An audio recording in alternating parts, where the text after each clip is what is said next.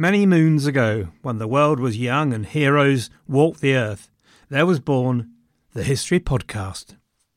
And in this world, there was the Beeb. There was Lars Brownworth and a bloke called Mike Duncan, and we heard Mike and knew he was good. And so was spawned a new generation, wherein I was inspired by Robin Pearson, who picked up the mantle of the Roman Empire in Byzantium. Robin, I'm glad to say, is still going strong, is still producing magnificent history and entertainment, and here is a message from him. Hello everyone, this is Robin Pearson from the History of Byzantium podcast. It seems like you enjoy your history recounted to you by an erudite, funny Englishman. Well, I am also an Englishman. And if you like a bit of Roman history, then come join me for a 1,000-year epic of incredible highs and devastating lows. Check out the History of Byzantium wherever you get your podcasts, or go to thehistoryofbyzantium.com. For now, back to David. Here's a cool fact. A crocodile can't stick out its tongue. Another cool fact, you can get short-term health insurance for a month or just under a year in some states. United Healthcare short-term insurance plans are designed for people who are between jobs, coming off their parents' plan, or turning a side hustle into a full-time gig. Underwritten by Golden Rule Insurance Company, they offer flexible, budget-friendly coverage with access to a nationwide network of doctors and hospitals. Get more cool facts about United Healthcare short-term plans at uh1.com.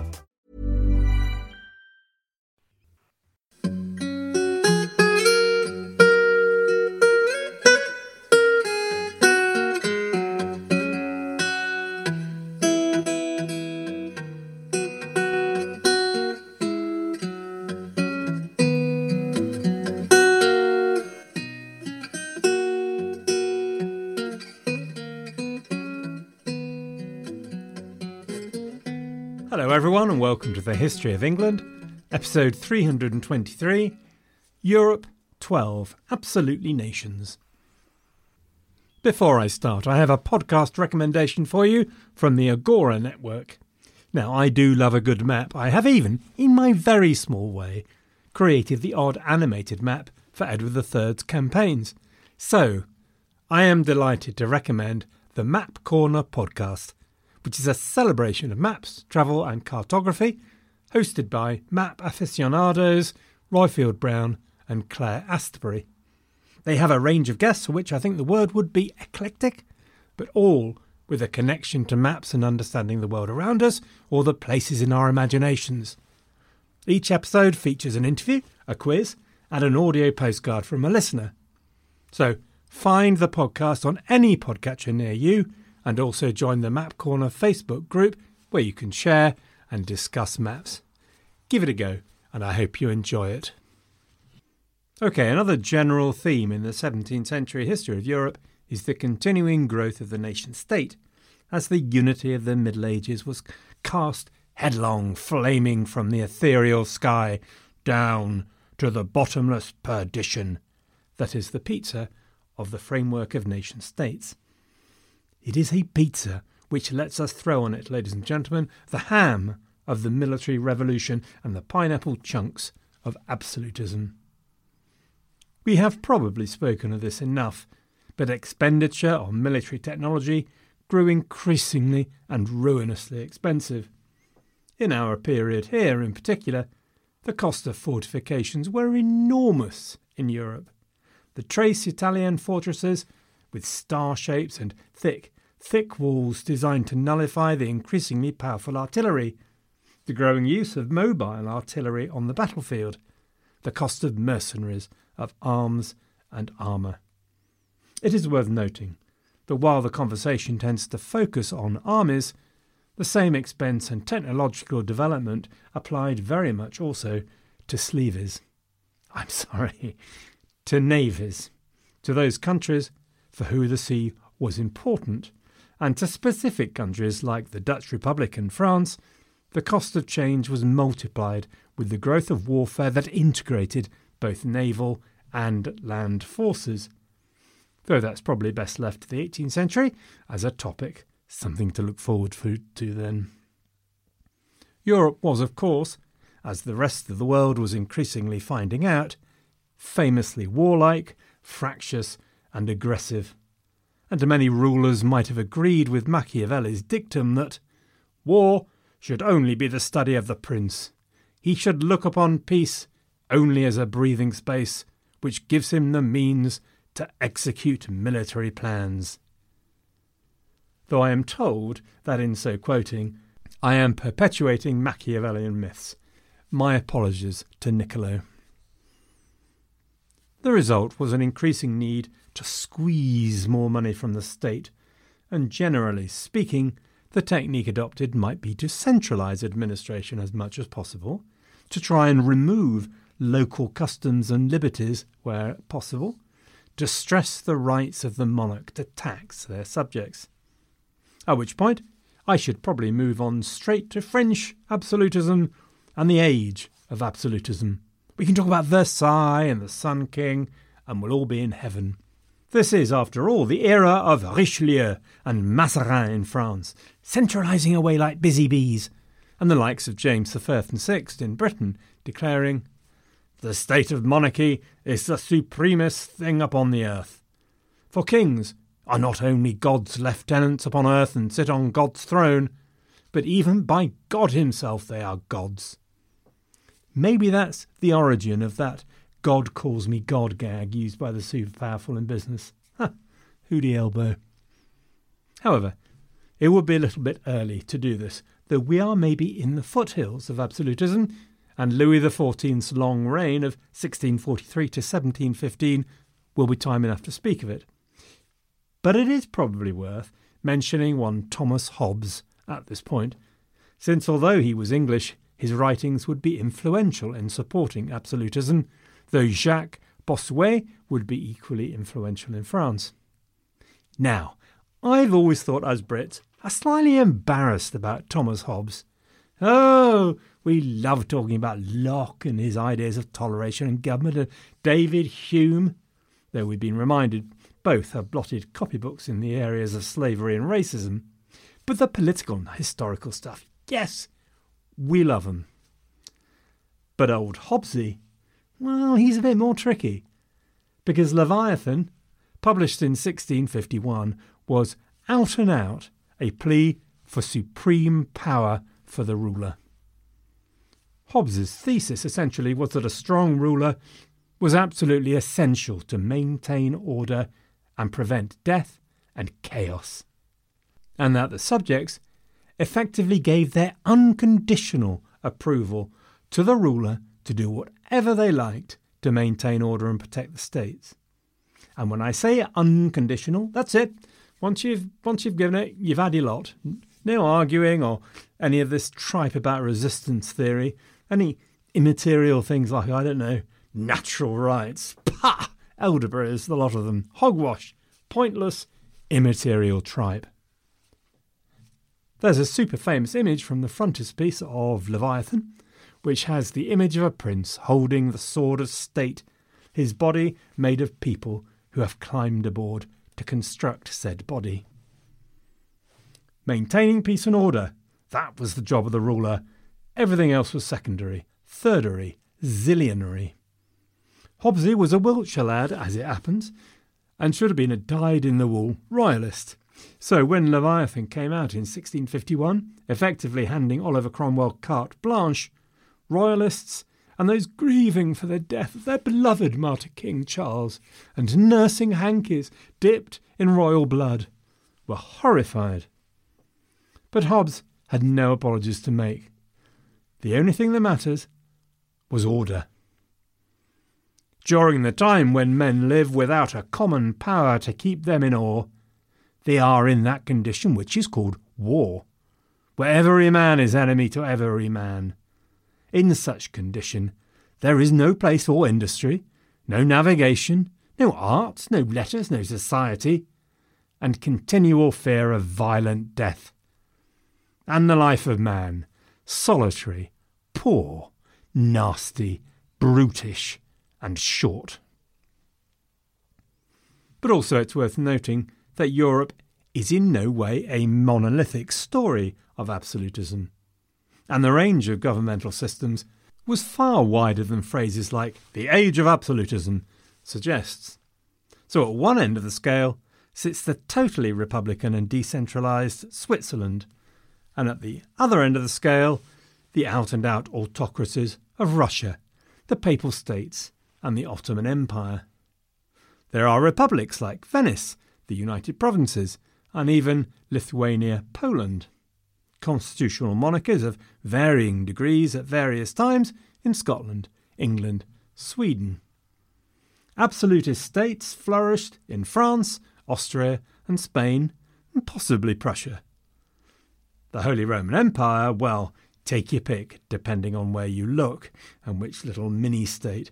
There were miniature city-states to boot, so really, while centralisation and the attempt to maximise revenue for war and growth are without doubt common, it is not necessary to equate that directly and simply with absolutism. However, hang on to that theme of centralising and warfare, since, as a parting shot, it might be good to mention commerce as part of the role of the state and its success. Mercantilism is a late 18th century term, but many of the principles that would drive it, that Adam Smith would complain about, were well in place by then. So, it was the role of the state to do everything possible to allow its commerce to succeed, in its regulations, penalising imports, encouraging exports, bringing in foreign experts to encourage home manufacturing. It's true that the approach varies from a very state-led approach to a purely private approach in the Dutch Republic, and something in between in England. But economic growth was a core measure of success, along with bullionism, the perceived importance of amassing gold and silver. Now war might form part then of these goals, to seize trade opportunities. Sir Thomas Munn was a writer on matters economics in Blighty, who died in 1641 and is described as one of the early mercantilists. He wrote, "The ordinary means to increase our wealth and treasure is by foreign trade, wherein we must ever observe this rule, to sell more to strangers than we consume of theirs in value." It's a competitive business then, a zero-sum game, you might say.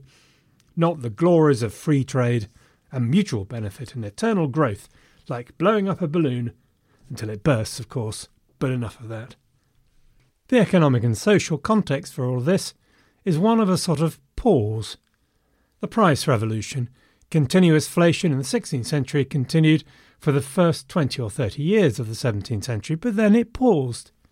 Until it did, grain riots were a common occurrence, particularly in regions where grain was transported away into large cities like Paris or Rome. In the 1640s, a riot in the Papal States to stop grain going to Rome turned violent and led to the burning down of the papal governor's palace. Population growth, pretty much universal throughout Europe in the 16th century, all but stopped after the first 20 years of the 17th, and this accounted to a degree for the slowing of inflation too. In many areas of Europe, rural crafts became more common, prompted by population growth of the last century.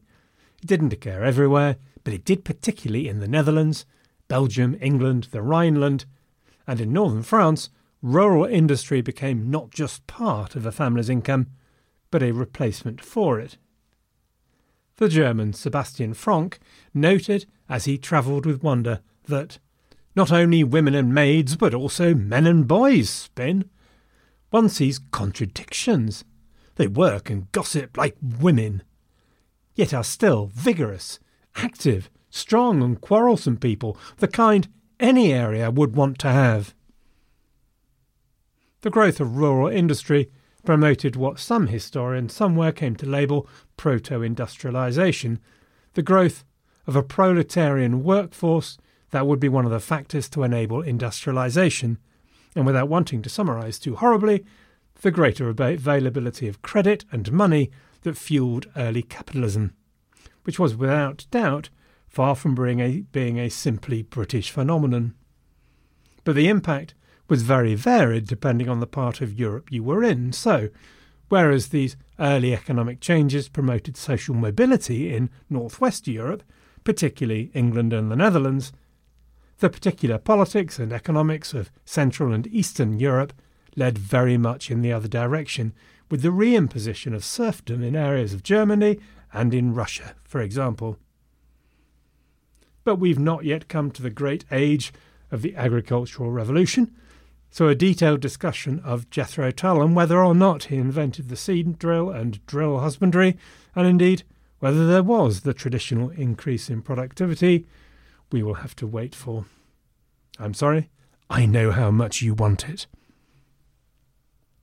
So why don't we turn to one of those nation-states then and find out how the ebb and flow of political history affected their fortunes?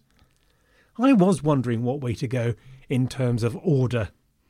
Forgive me my prejudice, but just as the 16th century feels very much like a Spanish century in European terms, the 17th and indeed 18th feel like French centuries. This is evidently a mindless prejudice and not very historical, but that's the way it works for me.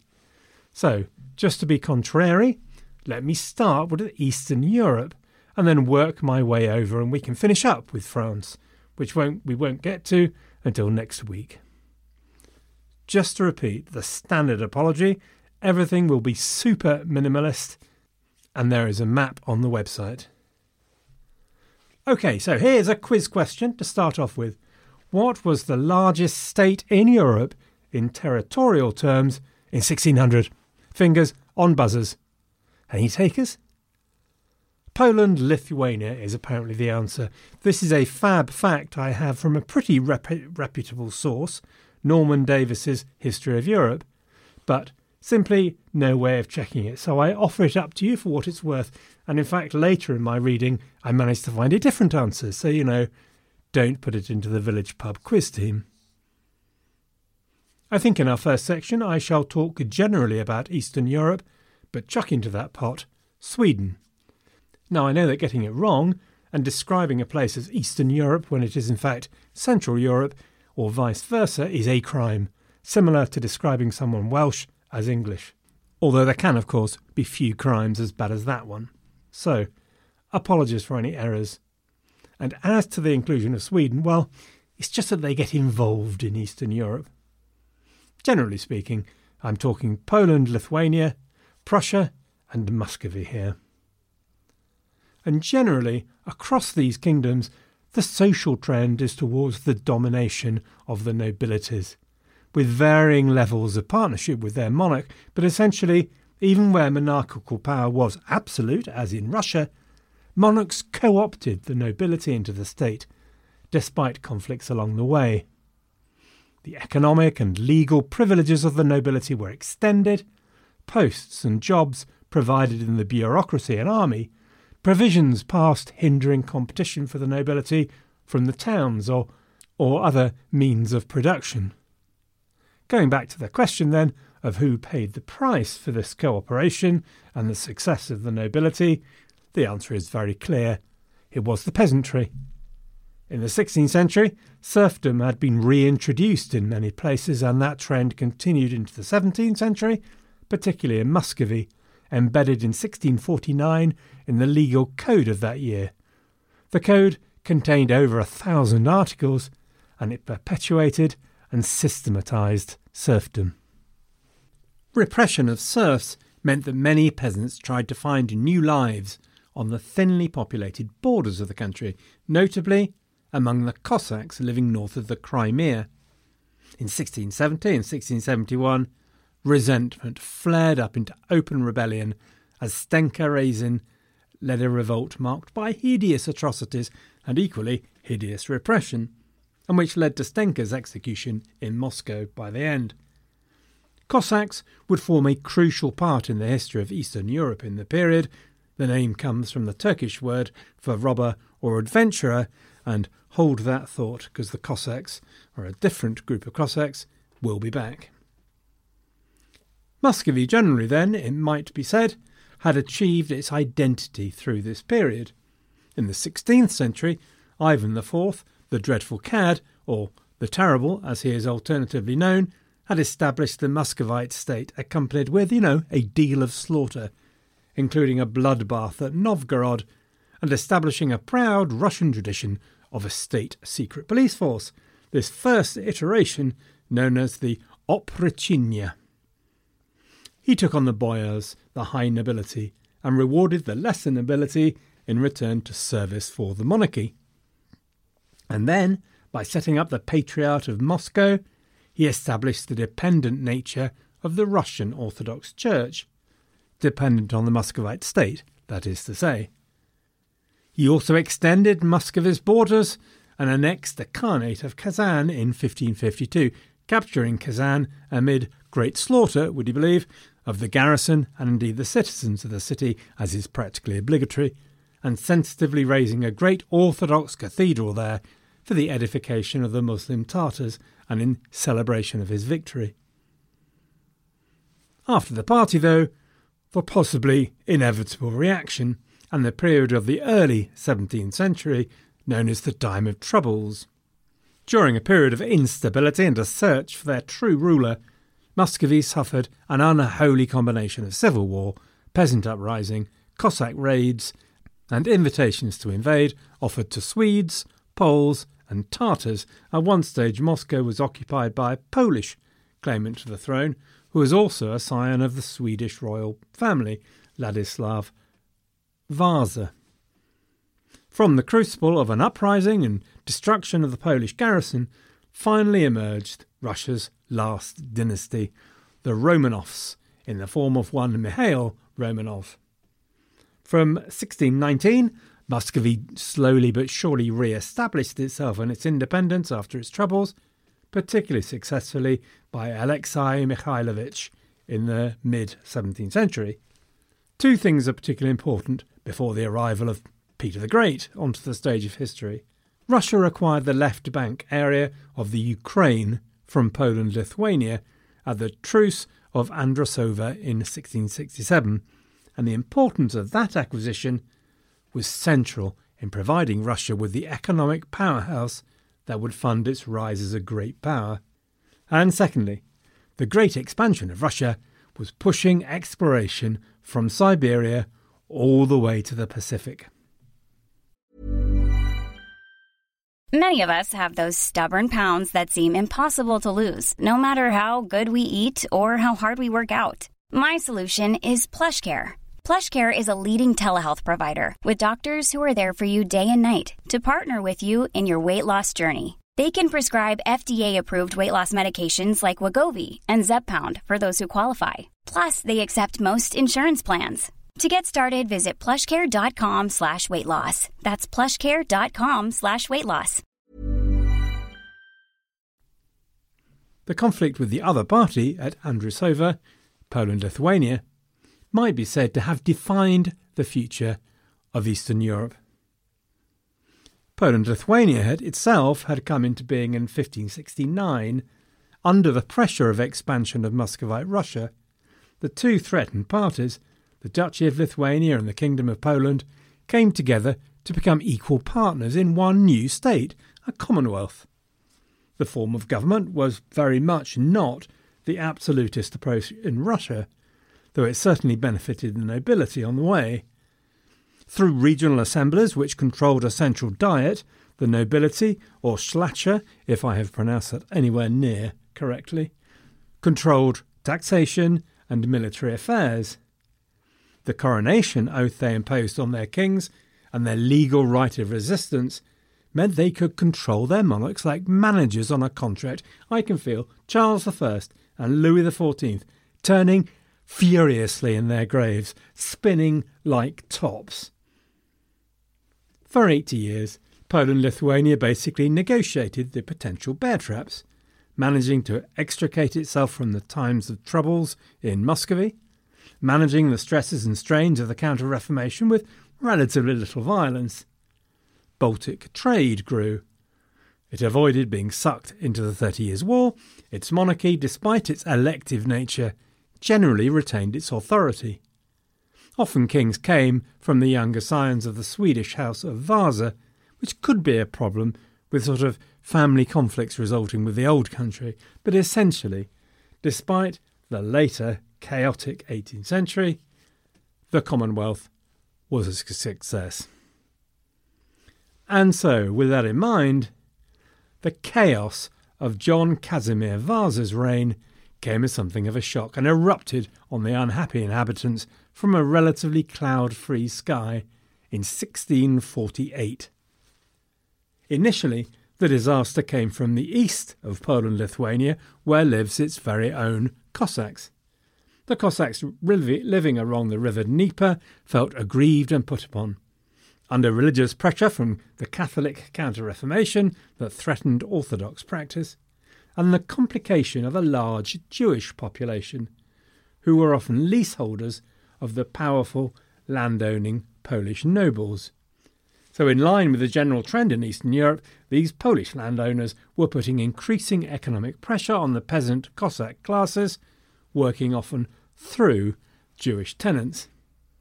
The result again was, you guessed it, rebellion.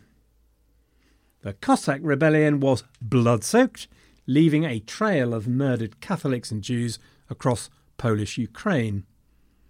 There are disputes about motivation, whether religious, economic and political, or all three.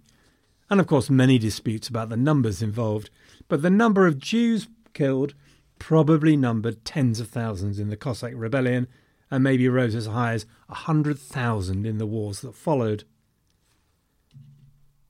When they were on their last legs and close to being suppressed, the Cossacks appealed to the Muscovites for support, and the Muscovite invasion of 1654 to 1667 brought 13 years extra destruction to Lithuania and Ukraine. It also put the wind firmly up the Kingdom of Sweden and opened the eyes to an interesting opportunity to a German prince, the Elector of Brandenburg-Prussia.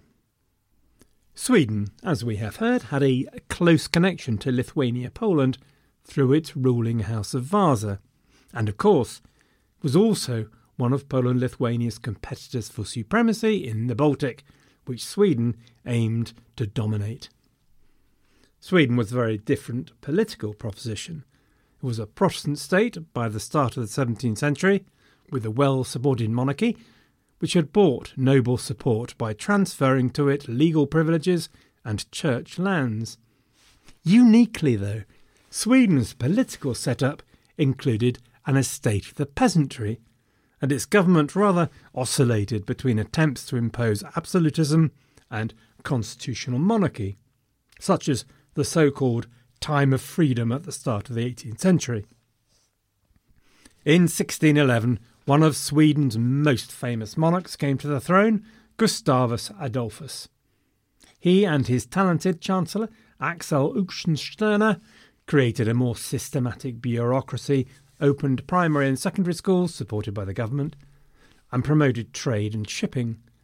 But it also entered the 30 Years' War, oops, and was a winner in that brutal conflict, and took crucial territory from Lithuania-Poland, dominating the Baltic as a result. So, in the 1650s, its king, Charles X, was seriously worried by the Muscovite invasion of Lithuania-Poland and intervened in what became known as the Swedish Deluge. And it brought yet more war to Poland-Lithuania and drove the Polish king, John Casimir, into exile.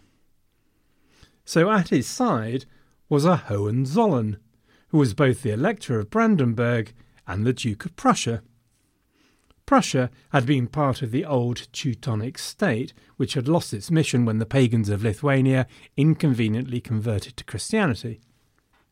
In the 16th century, one Albrecht von Hohenzollern of Brandenburg made Prussia a fief of Poland and managed to dismiss the Teutonic order.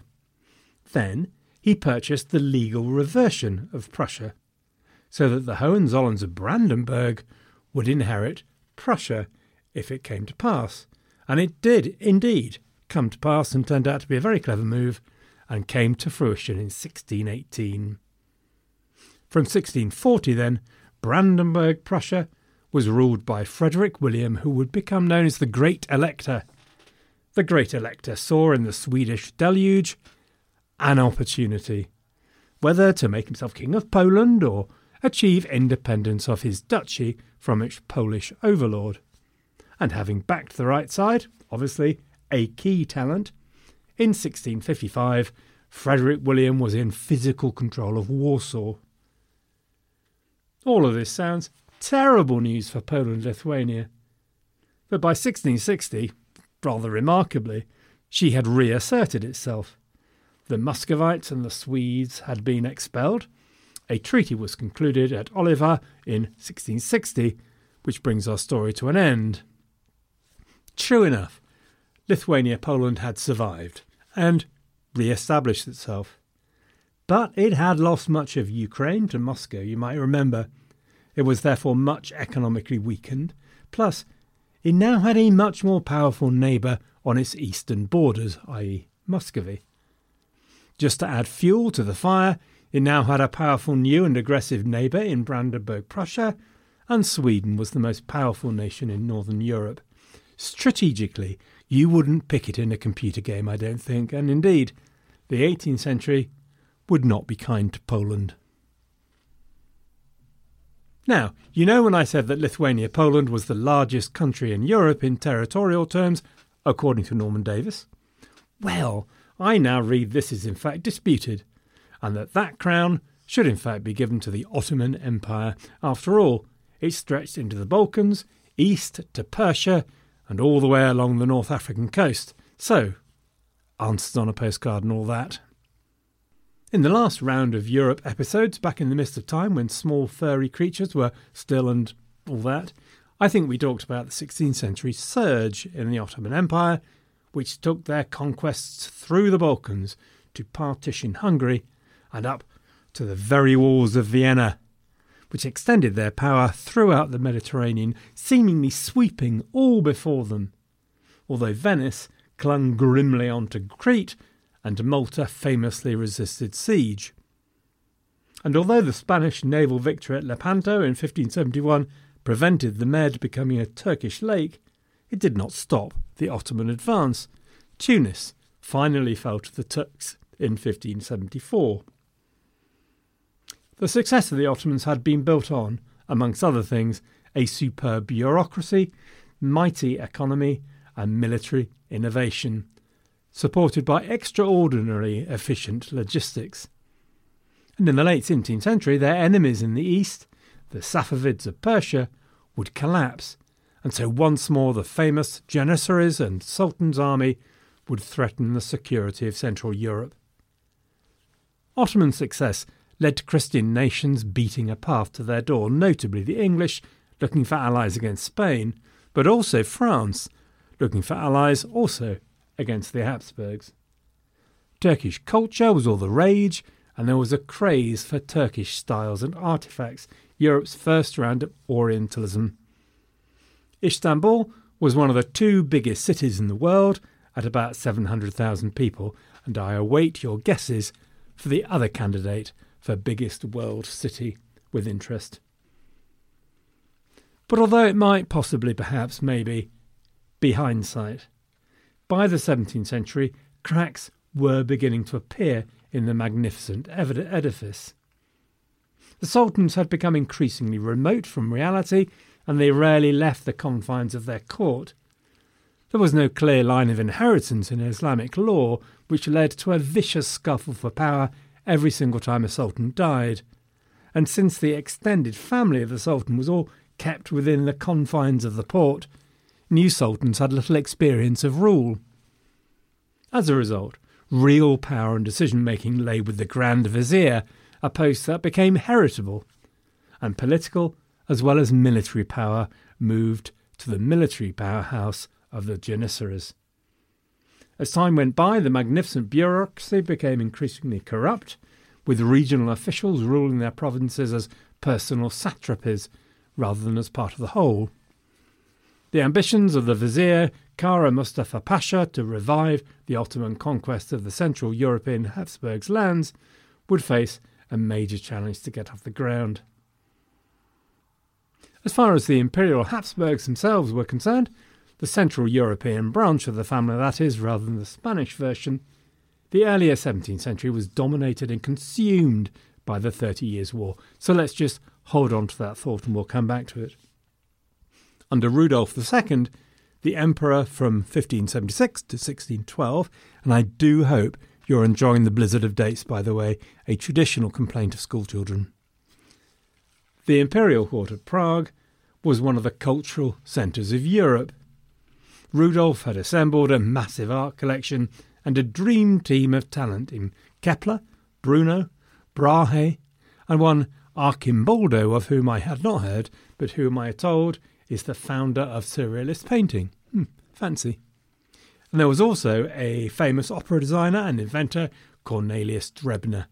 Nonetheless, the tradition that the Habsburg Empire was a poorly politically integrated bag of bits was not far in the future, an entity held together mainly by culture more than political unity. Which brings us to Italy. Now, one of the historical arguments about 17th century Europe is whether or not it could be considered a century of crisis. Economic and population slowdown, religious conflict and division, persistent plague, a never-ending stream of wars, including the big one, the 30 Years' War. The debate runs back and forth, and the concept is often sometimes still used, or a competing framework that sees the century as a search for stability. I'm never sure whether these general framework things are useful, because they're rarely able to incorporate everything. But the concept of a crisis does seem to have some resonance, especially with regards to poor old Italy. For a long time, it seems to me that we have been used to thinking of Italy as the European powerhouse of culture, philosophy, industry, Renaissance, international trade. Florence, Venice, Rome, Genoa, Milan, darling. These are the names that conjure up so many of the glories of Europe. Now, I'm not saying that is completely at an end, far from it. This is, after all, the age of Bernini, who I am told was a character not entirely without talent. But already the centre of power in Europe had moved westwards, and was moving swiftly northwards too, to Spain and France and the Dutch Republic. Why that should happen is up for grabs and probably too complicated to debate here, though once again I'm not sure how useful general frameworks are. Religion has been advanced as an explanation before, but I believe is generally now considered a busted flush. The growth of international colonial empires is a rather more convincing theory. But either way, the 17th century was hard for the Italian peninsula. Economic slowdown was marked in what had been the powerhouse of European industry. Although silk remained a growth industry in Italy, most of the others struggled. Wool manufacture, for example, fell by 50% in the first decades and had all but disappeared in Italy by 1650. The putting out system and the growth of rural industry was not taken up to the extent that it was in northwestern Europe, or at least not outside Lombardy. Guild restrictions, higher labour costs, high taxation and greater competition from outside crippled Italian industry to a low point by 1650. Economic downfall and serious plagues meant that population fell in major cities by up to 50% in big cities such as Milan, Naples and Genoa. In the south, overexploitation of land badly depleted soil fertility and led to deforestation. Spanish involvement in the 30 Years' War sucked taxation and resources from the Kingdom of Naples, the King of Spain also being the King of Naples and Sicily, of course. Just to continue the catalogue of woes, although the Church seems to have increased its influence over social and economic life in Italy, its temporal lands in the Papal States were controlled by rival Italian families away from papal control. But more, the Catholic Church's influence over European political and even in some cases ecclesiastical affairs was a shadow of its medieval memory. Gallicism, the desire from France to control its own clergy, ate away at papal influence, and Louis XIV could safely ignore papal pleas not to persecute the Huguenots. The papacy sat by, unable to really influence events in the 30 Years' War. Even mighty Venice began to slip from view. Constant conflict on the Med, the Adriatic and northern Italy led to rising costs of investment in business and decreasing income from it. The expansion of the Spanish, Portuguese and Dutch colonial empires gave an alternative supply route to the east, and so the prices of its staple money earner of spices began to fall. The English ambassador to Venice in 1600 saw the writing on the wall. In the matter of trade, the decay is so manifest that all men conclude within 20 years' space the city will all but collapse. He happened to come from Halifax, obviously. He remarked that the huge 1,000-ton merchant ships, once so common in Venice, were now no longer to be seen. Before the end of the century, Italy would be famous more for Western travellers completing the Grand Tour, coming to marvel at the wonders of the classic and medieval world of Italy, buying up artefacts, taking them back home to create collections such as the British Museum, the Fitzwilliam at Cambridge, and the Ashmolean at Oxford. So while we're on the rather depressing end of the stick, we should turn to Spain and Portugal. When we left Spain, Philip III had taken over and started vigorously pursuing the war against his recalcitrant subjects in the Dutch United Provinces. It was a symbol of things to come that it did not go well, and his ambitions to start with a big win started, in fact, with a whimpery loss. At the time, people would probably have had no idea just what was about to happen. After all, Spain and Portugal seemed at top of the world, looking down, in the words of Karen, on creation. All the wealth of the New World and the magnificence of their royal court and Europe's most powerful dynasty. Spain's fall from power and European preeminence was nippy, and so thorough that Spaniards were given to wonder if the short period of their triumph was nothing more than an illusion. With hindsight, of course, the signs were there, with Philip II's continual bankruptcies, which went on through the 17th century, and with the divisive dominance of Castile over the other Spanish regions, which they resented. Castile has made Spain, and Castile has destroyed it, wrote a contemporary. Under Philip, the Aragonese had revolted, and under continual pressure of war, the pull of disintegration continued. In 1640, Portugal restored its monarchy and fought to restore its independence to boot, in a war that went on through several stages of warfare, frontier conflict and renewed warfare, until finally the Treaty of Lisbon in 1668 brought the conflict to an end with Portuguese independence. From 1640, the Spanish dealt also with a Catalan revolt, and not the last one by any means, which took until 1659 to quell and led to the loss of Spanish territory north of the Pyrenees to France. Meanwhile, the economic exhaustion and collapse evident by the end of Philip II's reign continued, was not helped by the attitude of the nobility, who were resistant to the idea of commerce and the arrival of new blood into their ranks. And when that new blood did manage to creep in, they also expected to live off rents and landed income once they'd made it, rather than continue to engage in commerce. They were also obsessed with purity of blood, which in this context meant having no Jewish and no Muslim ancestors. And that same attitude led to the expulsion, between 1609 and 1611, of over 200,000 Muslims and Moriscos to North Africa. As population fell in Spain, this helped the economy not one jot. Despite population decrease, Spain, like the rest of Europe, experienced an explosion of vagabondage and what the Spanish called the picaro, rogues and vagabonds living outside the margins of settled society, and which led to a genre of literature called the picaresque. Now I, gentle listeners, am guilty of appalling ignorance. I had always rather assumed that picaresque was just an odd way of saying picturesque, which of course is not the same thing at all.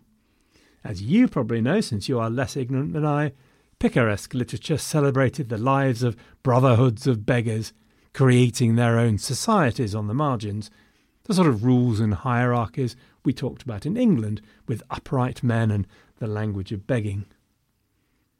It's more recently been pointed out that Spain's decline was not quite the vertiginous collapse beset with governmental incompetence as has been traditionally presented.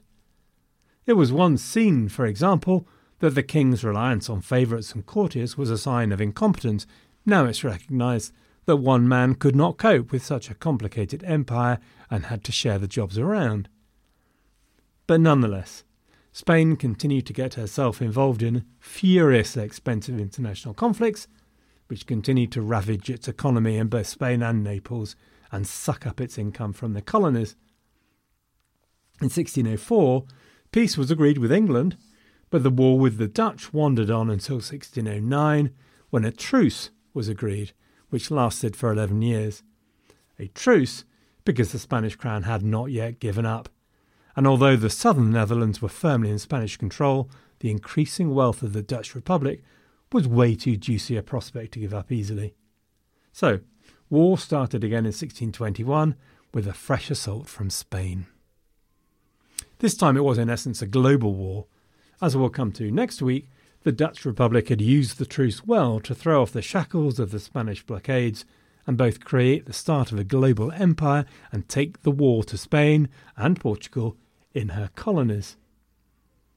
War was carried to the East Indies, Brazil, Macau, the Philippines, as Europe continued to export the violence of her civilization and society.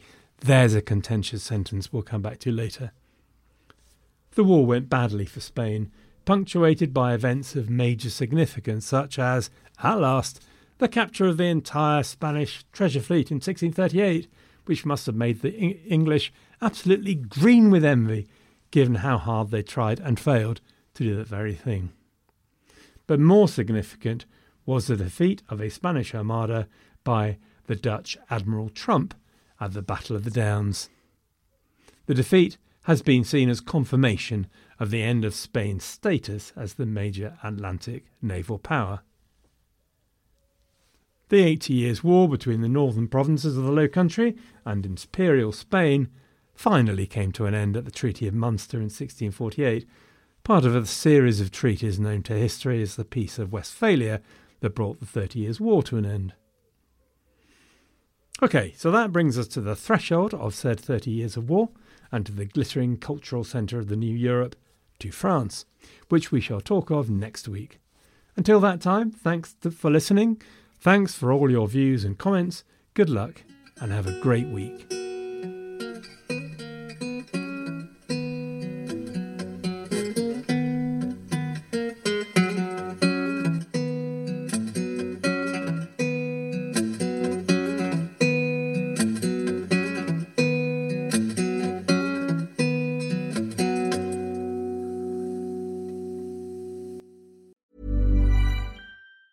Mom deserves the best, and there's no better place to shop for Mother's Day than Whole Foods Market. They're your destination for unbeatable savings, from premium gifts to show-stopping flowers and irresistible desserts. Start by saving 33% with Prime on all body care and candles. Then get a 15-stem bunch of tulips for just $9.99 each with Prime. Round out Mom's menu with festive rosé, irresistible berry chantilly cake, and more special treats. Come celebrate Mother's Day at Whole Foods Market. Prescription products require completion of an online medication consultation with an independent healthcare provider through the LifeMD platform and are only available if prescribed. Subscription required. Individual results may vary. Additional restrictions apply. Read all warnings before using GLP-1s. Side effects may include a risk of thyroid C-cell tumors. Do not use GLP-1s if you or your family have a history of thyroid cancer. If you've struggled for years to lose weight and have given up hope, did you know you can now access GLP-1 prescription medications at TryLifeMD.com? We're now offering eligible patients online access to GLP-1s, the breakthrough prescription medication that can help you lose body fat and weight. Listen to what people are saying. It's fun to put on jeans that you couldn't get into 6 months ago. Every morning, I look forward to getting on the scale. For anybody who's struggling with their weight, it's a godsend. And here's the best part. Your insurance may cover 100% of the cost of your medication. So go to TryLifeMD.com to have your eligibility checked right now. Get started today at TryLifeMD.com. That's TryLifeMD.com.